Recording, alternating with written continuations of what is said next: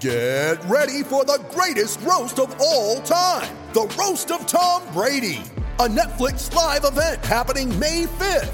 Hosted by Kevin Hart, the 7-time world champion gets his cleats held to the fire by famous friends and frenemies on an unforgettable night where everything is fair game. Tune in on May 5th at 5 p.m. Pacific time for the Roast of Tom Brady, live only on Netflix. Hear that? Believe it or not, summer is just around the corner.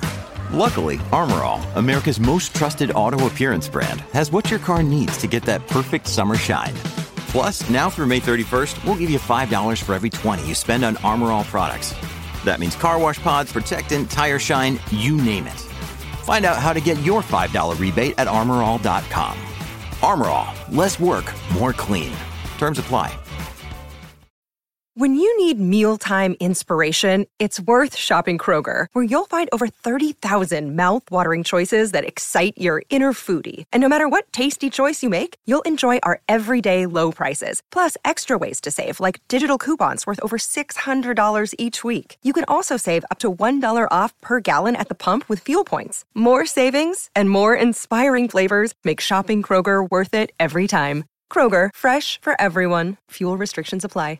Mary redeemed a $50,000 cash prize playing Chumba Casino this year. I was only playing for fun, so winning this was a dream come true. Chumba Casino is America's #1 social casino experience. It's serious fun. With over 80 casino-style games to choose from, you too could win life-changing amounts of cash. Be like Mary. Log on to ChumbaCasino.com and give them a whirl. That's ChumbaCasino.com. No purchase necessary. Void or prohibited by law. 18 plus. Terms and conditions apply. See website for details. The voice in the preceding commercial was not the actual voice of a winner.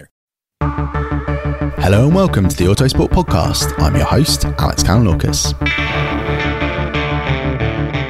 For today's special episode, I spoke to Michael Piensit and Martin Monchgein from simulator engineering specialist AVL, which works with major teams and drivers from across motorsport. We discussed the importance of braking and the various systems used in different categories of motorsport, how drivers can use their time working in simulators to find a performance edge in this critical area, and how new motorsport technologies are changing the way drivers brake. We hope you enjoy this episode.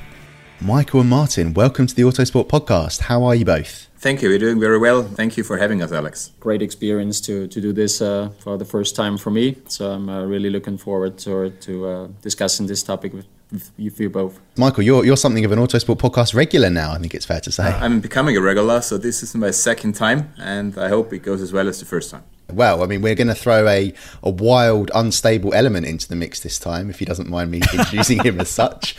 It's my third guest, who is very much a regular on the Autosport Podcast. It's our technical editor, Jake Boxall-Legg. How are you, Jake? And what do you make of that introduction? A wild, unstable element. I'll put that on my CV. Anything else this morning? No, I'm sure we'll get into plenty to discuss. Now, Jake, actually, we're going to stick with you for the start of this episode. Before we hear in detail from Michael and Martin, can you just please explain a little bit about why braking is so crucial to lap time and how drivers use braking differently to find that lap time? Okay, so obviously braking is one of the key things that we talk about all the time in racing, and that's simply because if the driver's not accelerating, he is probably braking. And it's vastly important to lap time because you want to stop the car in the shortest amount of time possible. You want to take a corner at the right speed. So let's take, for example, turn 1 at Monza. You're going to be braking from a little bit before the 100-meter board, generally in a Formula 1 car.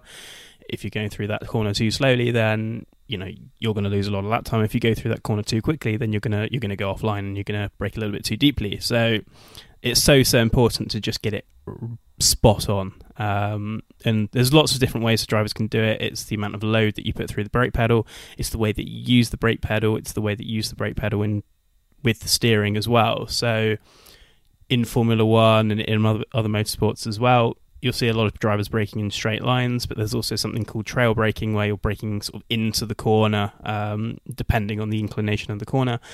You can have cadence braking as well, where you're sort of blipping the brake pedal to try and sort of get that bite of steering. Again, if you're trying to sort of get that cornering performance. So there's lots of different ways that drivers can do it. They'll spend a very, very long time pouring through the data, looking at brake traces and going, okay, this is what we need to do. And engineers will give them ways to change that as well. So there's a lot of things that you can do. Michael and Martin, coming to you. Let's talk a little bit before we get into the sort of the simulator side of things, just to give the listeners a sort of understanding of the sort of technical parts and components that we might be considering first of all when we talk about the braking system.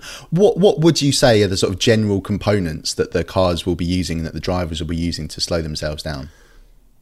I think if we just do it kind of geographically. Obviously, it starts with the driver. You have the pedal and the linkage to the master cylinder, which pretty much transforms in a conventional brake system the brake's brake force into a brake pressure signal.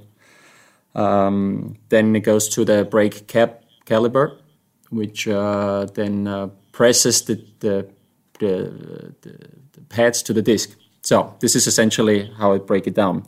So how are the different modules affect the brake system? Obviously, the pedal linkage is typically tuned to the likings of the driver, depending on how he wants to have the first brake bite, the reaction, according to his driving style. In the caliper, it's really up to being as lightweight as possible while still maintaining a high stiffness. And then with the disc and the pad materials, there's a lot of R&D going into about the materials to have consistent brakes, that are thermally stable. So this was just outlining the main components for a conventional friction brake. If you go then into a hybridized or even electric powertrain, then a brake-by-wire systems comes into the mix, which adds a whole different level of complexity. So in a brake-by-wire system, essentially, the driver just gives his deceleration wish to the brake-by-wire system, which then translates the required deceleration into a torque blending between the friction brake on the one side and the regen from the e-motors to achieve a stable deceleration that's according to the driver's expectation. And obviously, to fine-tune this sort of highly complex system is crucial to give the driver the confidence and the confidence that the system is always performing according to his needs. How much sort of resources would teams or manufacturers or braking systems manufacturers in particular, how much would they be sort of investing in new technology? A lot depends on the regulations of the race category you're looking at. But typically, I would say, in the meantime, especially in top-level motorsports, it's quite a lot, as today the brake is actually a performance differentiator. As probably everybody knows, in the last 15, 20, 25 years, a lot has been talked about aerodynamics, about the tires. Now, the tires are regulated. There is no tire war anymore. Everyone is using the same tires. The aerodynamics has been researched a lot. There have, I don't know how many thousands of wind tunnel and CFD hours gone into every single Formula One car that's on the track these days. So teams are always looking for something that makes them better, that gives them the biggest advantage in performance. And in the last, I would say, 5 and 6 years, the brake system has become a focus of that activity. So it requires actually quite a lot of effort to extract the maximum from a brake system. So a lot of work goes into the design, the testing, and also the optimization of the brake system. So these days, I think it's very important. And even if you look at spec series, for example, Formula 2 or Formula 3, where everyone is required to use the same hardware essentially, there is very fine differences that can make a difference, because in the end, the driver needs to feel comfortable with the brakes, and only then he will be able to extract the maximum from himself and from the car. It's fairly obvious when drivers aren't comfortable with the brakes. They're usually quite vocal on the radio. Sometimes you talk to them in the paddock, and it's fairly obvious where their frustrations are lying with. So how easy is it to get the braking setup wrong on an actual car? And then we'll come to sort of to how you can prepare for that in the simulator just after. What do you guys reckon? Actually, I think it's quite easy to get it wrong, simply because most drivers are very sensitive when it comes to the brakes. I guess the main reason for that is that if we're looking at F1, the braking phase is very, very short and very intense. So cars are decelerating from 300 plus kph to 70 to 80 kph within, 1.5, 2 seconds maybe. The deceleration is up to 5G, and the time span is so short that the driver has barely a chance to make big corrections. So everything has to work to his liking. It's all about confidence, really. If the driver feels the car does what he expects, if the force on the pedal, if the motion on the pedal is what he expects, if the car handling is what he expects, then he will push further. If something's happening that he's not expecting, it's all happening very quickly, that will not help his confidence, and he will not be able to go to the maximum and go to the absolute limit.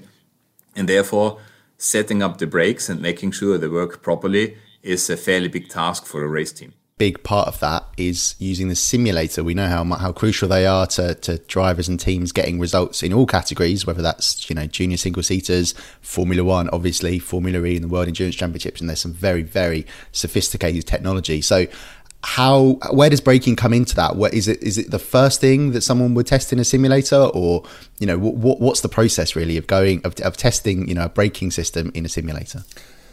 I think really the simulator, the driving simulator, comes at a later portion. At the beginning, you really try to do the testing as automated as possible, meaning also keeping the variable of the driver out. As far as test systems go, there's essentially two different setups.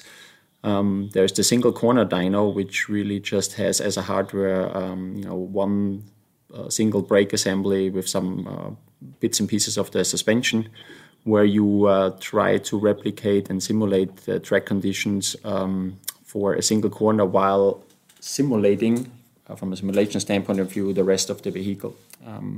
And the second option that we do, which is then more related to different application tasks, is the full vehicle brake testing, where you essentially have the full car in there with all four brake systems, the full brake systems built up. But instead of running the actual powertrain, you decouple the drive shafts and run just a simulated powertrain, but essentially also simulating the real track braking setup.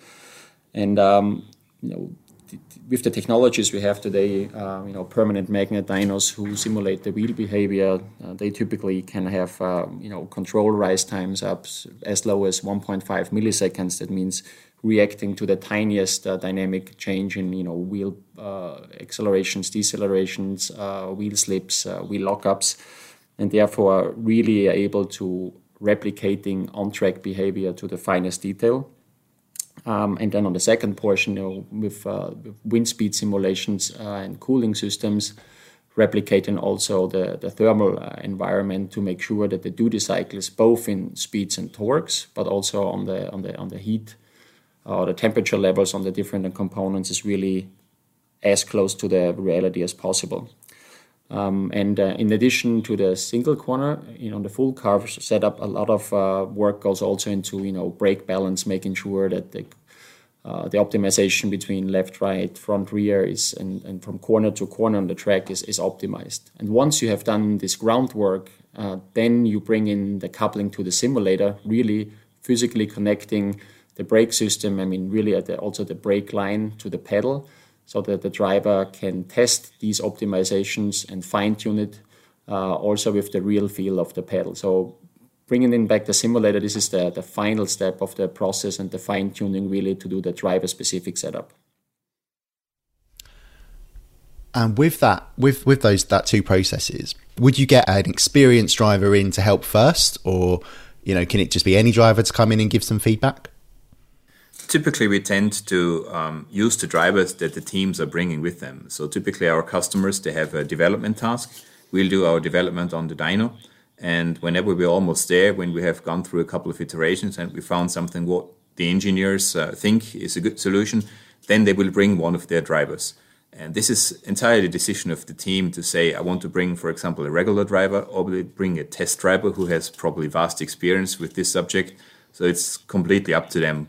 One of the most dramatic things you can see, let's take Formula One for example, is when it's fairly obvious when the brakes are really being tested, because there's a huge amount of carbon brake dust coming off the cars, particularly during pit stops, tyre changes. Can you just explain what that is? It's just essentially carbon dust, isn't it? So obviously these brakes are undergoing huge temperatures, huge loads, and obviously I think one of the most salient examples of that, I think it was like Singapore 2010, where Mark Webber pitched it into the barrier under a lot of carbon dust, and it's because it's such a sort of hot circuit, and even though we're talking like maybe 5-10 degrees over what it normally is, that means that you're just not getting the right cooling into those brakes, and therefore those brakes are just, the temperatures are just escalating, and then it's getting to a point where the wear is higher, and when the calipers touch the disc, it's sort of causing these little cracks to form and that kind of thing, and eventually you're just going to get through to a point where the brakes don't work anymore and they just sort of fall apart. And if I can sort of follow that up with just a question, if you have like some kind of issue with the brakes, are you able to simulate that as well? Are you able to follow that sort of investigation and go, okay, where did this go wrong? Absolutely. This is one essential part of testing. Obviously, there's always two focuses: R&D and performance. You want to get the highest performance, consistency, thermally stable. But then again, you also want to make sure that they are fit for purpose, meaning to the duty cycles that you will expect at a certain racetrack. So one big part is durability testing, where you replay or simulate duty cycles that you will expect. But then again, also going a step further, putting more load, running at higher temperature to see, where is that edge, how close can I go to it, so that I know when I have my on-track telemetry data about, temperatures and pressures, and see how they creep up, how close am I to the limit, to make sure that we can slightly back off before something catastrophic failure at the track happens. And sort of taking that a step further, what is the process for testing brakes, considering the many variables of a race? So, for example, tyre wear, maybe a driver's hit a bump and the suspension gets damaged, things like that. Even the weather can make braking obviously very, very different when it gets wet. So how would you guys simulate that and help with braking testing there? As Martin already explained, it really depends a lot on the purpose of what you're trying to achieve with the test. If you're trying to do R&D and really understand the brakes and their behavior, for example, what is the dependency of the braking behavior with temperature, then we would do that with what Martin said, the single corner test, where we try to keep the conditions as stable as possible, just to learn as much as we can about the brakes. When it comes to optimizing the setup for a particular circuit, then we have in the background a full vehicle model running. It's called VSM in our case. That's a dynamic vehicle simulation. And that model contains basically everything from the full car. So we can change any parameter. That means we can change tire grips, we can change the track grip, we can change the temperature, we can change any parameter on the car. And by that means, we can obviously also adjust our simulation environment to the particular track that we're looking at. Take Formula One, for example. Canada, I think very famously, especially going back sort of 10, 20 years, there are lots of incidents there with brakes. And Monza as well, for example, where you've got the big high speeds and the big stops. So are you guys always, if you're testing a new braking system, are you always simulating the same racetracks, or do you just do a whole big range? That very much depends on what our customers ask us to do. We can do basically anything. But as you correctly said, typically people are looking for the limiting factors. And then you usually pick parts of a track that are especially hard on the brakes. And as you said, Canada is a very famous example for that. Also Monza, but also if you not look too far ahead, if you look into Austria, which is going to be the first F1 race in 2020, it has 3 very hard braking zones. And also there, especially in sector 1 and 2, the performance of the brakes is crucial to good lap time. But to add to that, maybe from my side is, obviously there's this aspect of making sure that the material that you have is able to withstand these crucial requirements. But there's still also the aspect where you do track specific, even for tracks with lower requirements on the brake, to make sure that you still keep them thermally stable with getting away probably as much as cooling as possible to gain, overall aerodynamic performance. So this is really a track-specific additional optimization task. Well, if we go back to sort of the drivers and how they can gain performance in terms of simulators and especially when it comes to considering their braking, what sort of programs, what sort of tasks would they typically have to conduct to sort of try and gain an edge when it comes to braking? It's really all about how the driver is utilizing the tire performance that is available. In the end, what the tires do is they are transferring any force between the vehicle and the track. So what the drivers must try is to maximize that. So if, for example, you have a braking potential of, let's say, 4,000 newtons on the tire, and the driver is only using 3,900 newtons, then he's not at the limit. So there is something to be gained there. And therefore, the task of the driver is to completely exploit whatever is available from the tires and from the car. That leads us obviously to a driving technique and the braking technique. There is different ways of slowing down the car. And as we already said in the introduction for this podcast, you cannot look at the braking in an isolated way, but the braking actually determines how you're going to go through the corner. If you're going to hit your apex, what is the apex speed? Is the car correctly positioned for the exit? So there is a lot that the driver has to consider, and everything happens within a very short time span.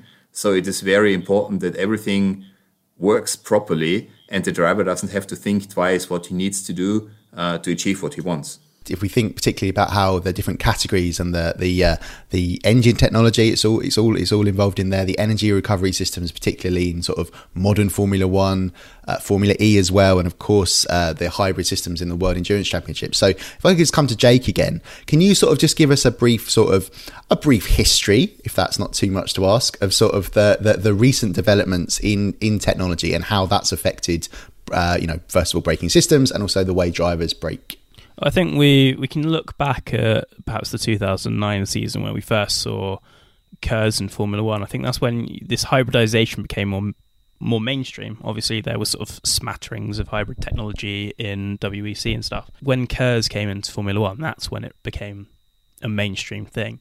And since the hybrid engines were brought into Formula One, and also the rise of Formula E as well, it has become a huge talking point in the last 5 or 6 years. This way of getting energy back from your braking, the way of deploying what's in your battery onto the track, it has become a huge part of what we're going to do next with regards to automotive technology as well. Obviously, some people will moan about hybrid technology, but this is the future.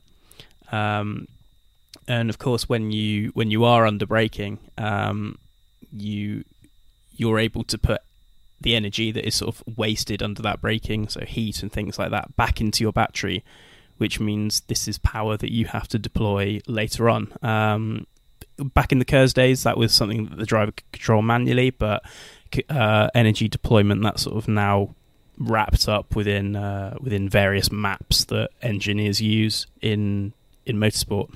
And obviously that that hybrid technology is now filtering down into British touring cars, Formula 3, Formula 4, that kind of thing. So yeah, this is all having to work out what your regen is becoming part of your your toolkit as a racing driver. I mean, how has that impacted your work at AVL? How quickly and how often would you have to adapt your software for your simulators to sort of reflect the differences in technologies?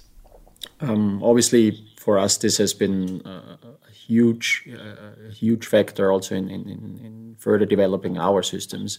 We really saw the rise in demand for brake testing, really also with the introduction of hybrid and electric powertrains. Because what really essentially changed from before a rather really more mechanical R&D approach, that involved materials and thermal aspects, now added a huge control and software aspect to it. So I would say, in today's world, it's just as much as software development. How is my structure for my brake-by-wire system, as well as software optimization to make sure that this brake-by-wire system is working properly in all different conditions, because it's not just it has to always react to how much regen torque is available, but this even highly depends on what is my state of charge of battery. There's so many variables and scenarios where you really have to run through parameter variations quickly, and this is where this fully automated hardware-in-the-loop systems essentially come in.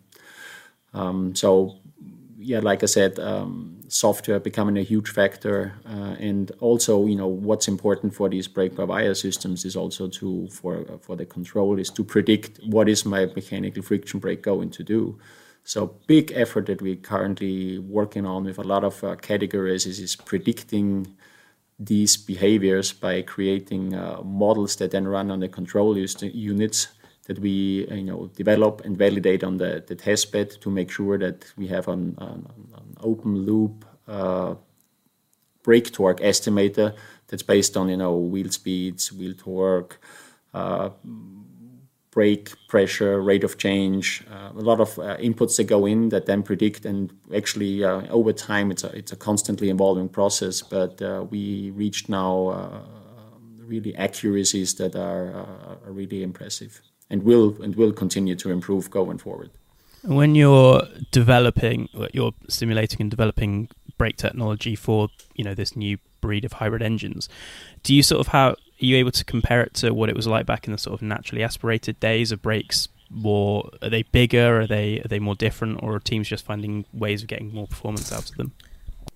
Actually, if we just look at the sheer size of the brakes, they tend to become actually quite a bit smaller, because in the old days of naturally aspirated engines, everything to stop the car, to slow down the car, needed to go through friction. So you need a certain diameter on the brake disc, you needed a certain size of the caliper and all that. With the advent of brake-by-wire, you can do a part of that work through, let's say, electrical energy by recharging the battery, which means that the friction brakes don't need to be as large as they used to be. The big thing is obviously that the brakes have become quite a bit more complex. As Martin already said before, software has become a differentiating factor in the last few years with brake-by-wire, simply because in racing the drivers always are braking at the limit. And if you have another system component playing into that, you need to make sure that one thing fits to the other, and you're not doing something that disturbs the driver. For example, if you're regenerating electrically and you add too much of hydraulic brake pressure, you will have a lockup. And that's the last thing that drivers want to see during braking at high speed at the limit. And therefore, with the software, with the programming, teams can make a huge difference. And as I said initially, the braking instills a lot of confidence into the driver or not. And if that's not the case, then the driver will never be able to exploit the maximum of what's given to him. I can remember when I used to cover Formula E, I can remember when the Gen 2 car first appeared back at the end of, 2018. I can remember Sebastian Buemi, the Nissan Edams driver, saying, I asked him whether he agreed with this assessment, in the fact that because in Formula E, all the sort of development of the hardware is locked once you reach a certain point in the year, that software becomes the real key battleground. And it's almost like, if you take just taking it in isolation, the aero war that you get in Formula One, teams are constantly bringing updates in terms of their aerodynamic packages. But in Formula E, it's all about the software to get those powertrain systems working, and the brake-by-wire as well. But I wondered, if we flip that around, is it a similar case in Formula One, that the teams are constantly, it's its own battleground in terms of software? Teams are constantly bringing their own updates for their own systems in that category as well? Absolutely. As I already mentioned, or it was mentioned in the beginning, when race teams always look to exploit the very last bit of a performance, within obviously the boundary conditions of the regulations. As we've seen, when these systems were introduced, it was quite a show, during the first pre-season tests, where AMD systems were still in this, let's call it, infancy stages, where we had, drivers losing the back end, without any reason, because these systems weren't, like Michael before said, optimized, and therefore sometimes had glitches and certain conditions in them that haven't been tested before, and that led to unexpected behavior and therefore unstable driving conditions. So drivability is a big key and heavily influenced by the software optimizations. And since this is still a ever-growing process, people learn and models advance, it's far from being saturated. You mentioned the optimization there and how you have to go from getting things that aren't quite right to making sure they're as close to perfect as they can be. Safety is obviously a key part in that, and you guys mentioned how, like, compared to years and years ago, the brakes are actually smaller in terms of the physical pads, in terms of the way they slow the car down, because obviously the electrical system, the brake-by-wire, is doing a lot of the work as opposed to just friction. So, what are the particular safety systems that the teams are using just to make sure still that isn't going to be a failure? And are you surprised that we don't see more of that in terms of Formula One? Maybe to answer the first part of your questions, there's not a real pre-active safety system on brakes on the car. Obviously, that's also like all the other areas. It's heavily instrumented, so we can log the data of all temperatures, pressures, even brake disc width, just to make sure that we know the exact state of the brake at any time. But that the real work also here in the safety aspect goes really already back at the factory and on the testing and the design, with all these durability testings and making sure that the software systems are optimized, the thermal capability of the system is optimized, and exactly where your limit is under certain conditions. This is really the main proactive task in terms of safety, to make sure once you encounter certain conditions on the track, how far you can go or where you need to back off in order to make sure that the brakes survive and still live.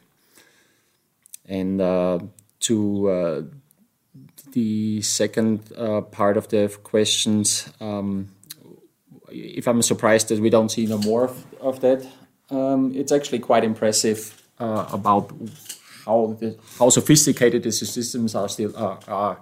Obviously, there is the occasional brake failure, but sometimes once you look closer into it, it could be that it's also some inconsistency from the components from the suppliers. Also here there's the possibility that there are some quality issues, or maybe they had some change in vendors recently. But typically it could always be explained once it's looked closely into after the debriefing. It's amazing, isn't it, when you think about it? Sometimes it can just come down to a slight fault in a manufacturing process, and that can have a big impact on a sporting event. Well, Jake, just coming to you again, let's look a little bit to the future if we can. I mean, where is next for braking technology? Would you have a stab at guessing? I feel like I'm going to hang myself out to dry here a bit, but it kind of depends which direction motorsport is. It's very much at a crossroads at the moment. You've got, in one corner, you've got this hybridization of Formula One. In another corner, you've got the electrification of Formula E.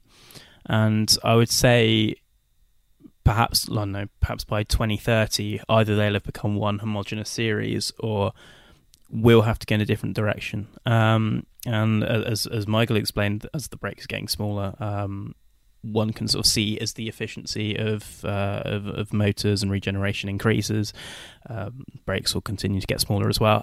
What you have to expect as well is obviously Formula One is not just looking at technology as well, but it's also looking at improving the spectacle as well. And people have sort of for a while have said perhaps maybe F1 should return to steel brakes, which would be a little bit Neanderthal at this point, but perhaps going towards something in the future like a carbon ceramic composition is probably more likely. They'll have a chance to explore different materials, and as technology increases, brakes will again be one of the places affected. What's the plan at AVL? What's happening? What do you think? What do you see in terms of? What do you guys see in terms of the future of braking technology? I mean, are we still in sort of the infancy stages of the current tech, or is it reaching a sort of plateau and a ceiling? First of all, I would say brake-by-wire is for sure here to stay, and I think this is the foreseeable future. I would think that with brake-by-wire we have had our teething issues. It has reached a certain level of maturity, but there's always something else that you can do, especially as Martin said before, with all the software and the updates going on. I think there's still a lot to be improved there. But for me, my personal opinion is this is going to be incremental steps. I do not see a revolution as brake-by-wire was. I do not see a revolution coming up in the next few years. I think it's about really exploiting all the potential of what's on the table right now, and what the future holds, what will happen in 10 or 12 or 15 years. I don't really know. I think if I can add to that, currently we still learn about brakes the more we look into that, especially as testing also advances, because in the car currently there hasn't been really a reliable way to really measure brake performance. You can measure the boundary conditions, and with the models that we have these predictive algorithms, we can estimate what the behavior will be. But now we also at AVL we work on a piezoelectric based sensor that really is able to measure brake torque directly in the brake system between the caliper and the upright, and therefore can really give insights on what are the brake torques real time. Not just that, but also to detect maybe are there any imbalances in the system, are there disc deflections, and residual brake torque, which is a big topic in the never-ending quest for additional efficiency, especially in fully electric powertrains. So I'm pretty sure with this new technology, that the new data that we can get of it, there will be new insights and maybe give us a new direction and new ways to explore and use new roads to in terms of development that wander down to. Absolutely. Well, I wonder if we could sort of just end on a bit of pie in the sky future thinking in terms of automotive, and motorsport obviously plays its part in that as well, because the typical what you develop, what a manufacturer develops for their racing team might filter one day down to their road cars. I think particularly for the listeners, it's just interesting to consider when we think about especially the future and the rise of hybridization, the rise in electric road car usage, things like that. Braking is so key to these systems. And there's talk, there's theories that you could go out in your car, what energy you generate from braking, you come home, you plug that back into your connected home. I mean, obviously we've got to work out how all these systems work, and you might be able to power your lights or heat your bath water or something like that. So it's fascinating to consider just what braking systems could end up one day doing. Is that something you guys have ever thought of? Obviously, it's a big part of what we're thinking of. It's about efficiency, especially with Formula E, where efficiency has been highlighted, but also with Formula One, with the current power unit technologies, where the thermal efficiency has gone up quite a bit compared to the previous generations. It's all about efficiency and using what we have on the table as good as we can.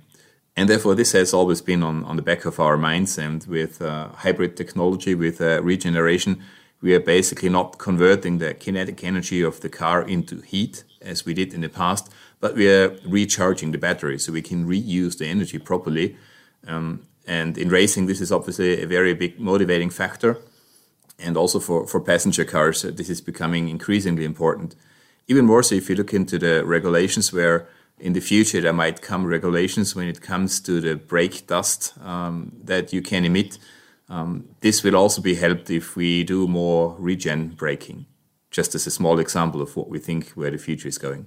As we've said, it's one of the most spectacular areas when things go wrong. It's one of the important areas to make sure things go right for all motorsport teams when it comes to actually slowing the cars down, making sure the drivers get that lap time and ultimately go on to be successful. Well, guys, as Jake said, you've been very thorough. Once again, it's always a pleasure talking to you guys from AVL. So, Michael and Martin, thank you very much for joining us on the Autosport podcast, and we hope to have you back again soon. Happy to, and thanks for having us, and hopefully till next time. And thank you, Jake. I don't think you were too wild or unstable in that episode, which is good. I probably me that was the wild and unstable element. I reined it in.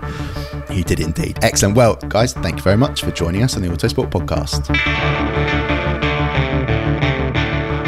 Well, thanks to Martin and Michael and JBL for that discussion, and thanks to you for listening. If you enjoyed the episode and would like to know more, please get in touch with us on social media using our handle @Autosport. Thanks again for listening, and thank you to our producer Martin Lee for editing this episode.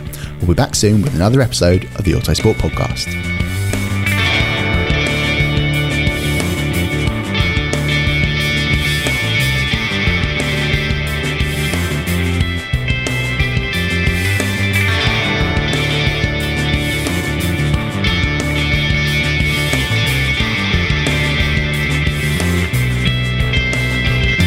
Music is 6 AM by Trilo, written by Marcus Simmons. see soundcloud.com/Trilo Music.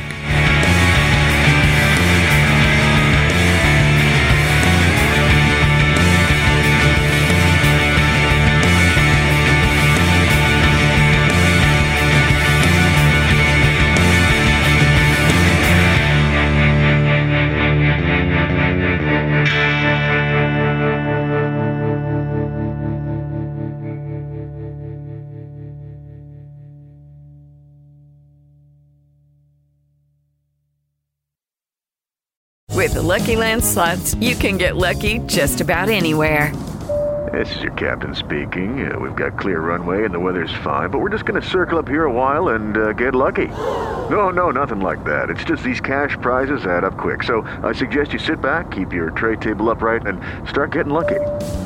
Play for free at LuckyLandSlots.com. Are you feeling lucky? No purchase necessary. Void where prohibited by law. 18+ terms and conditions apply. See website for details. Sports Social Podcast Network.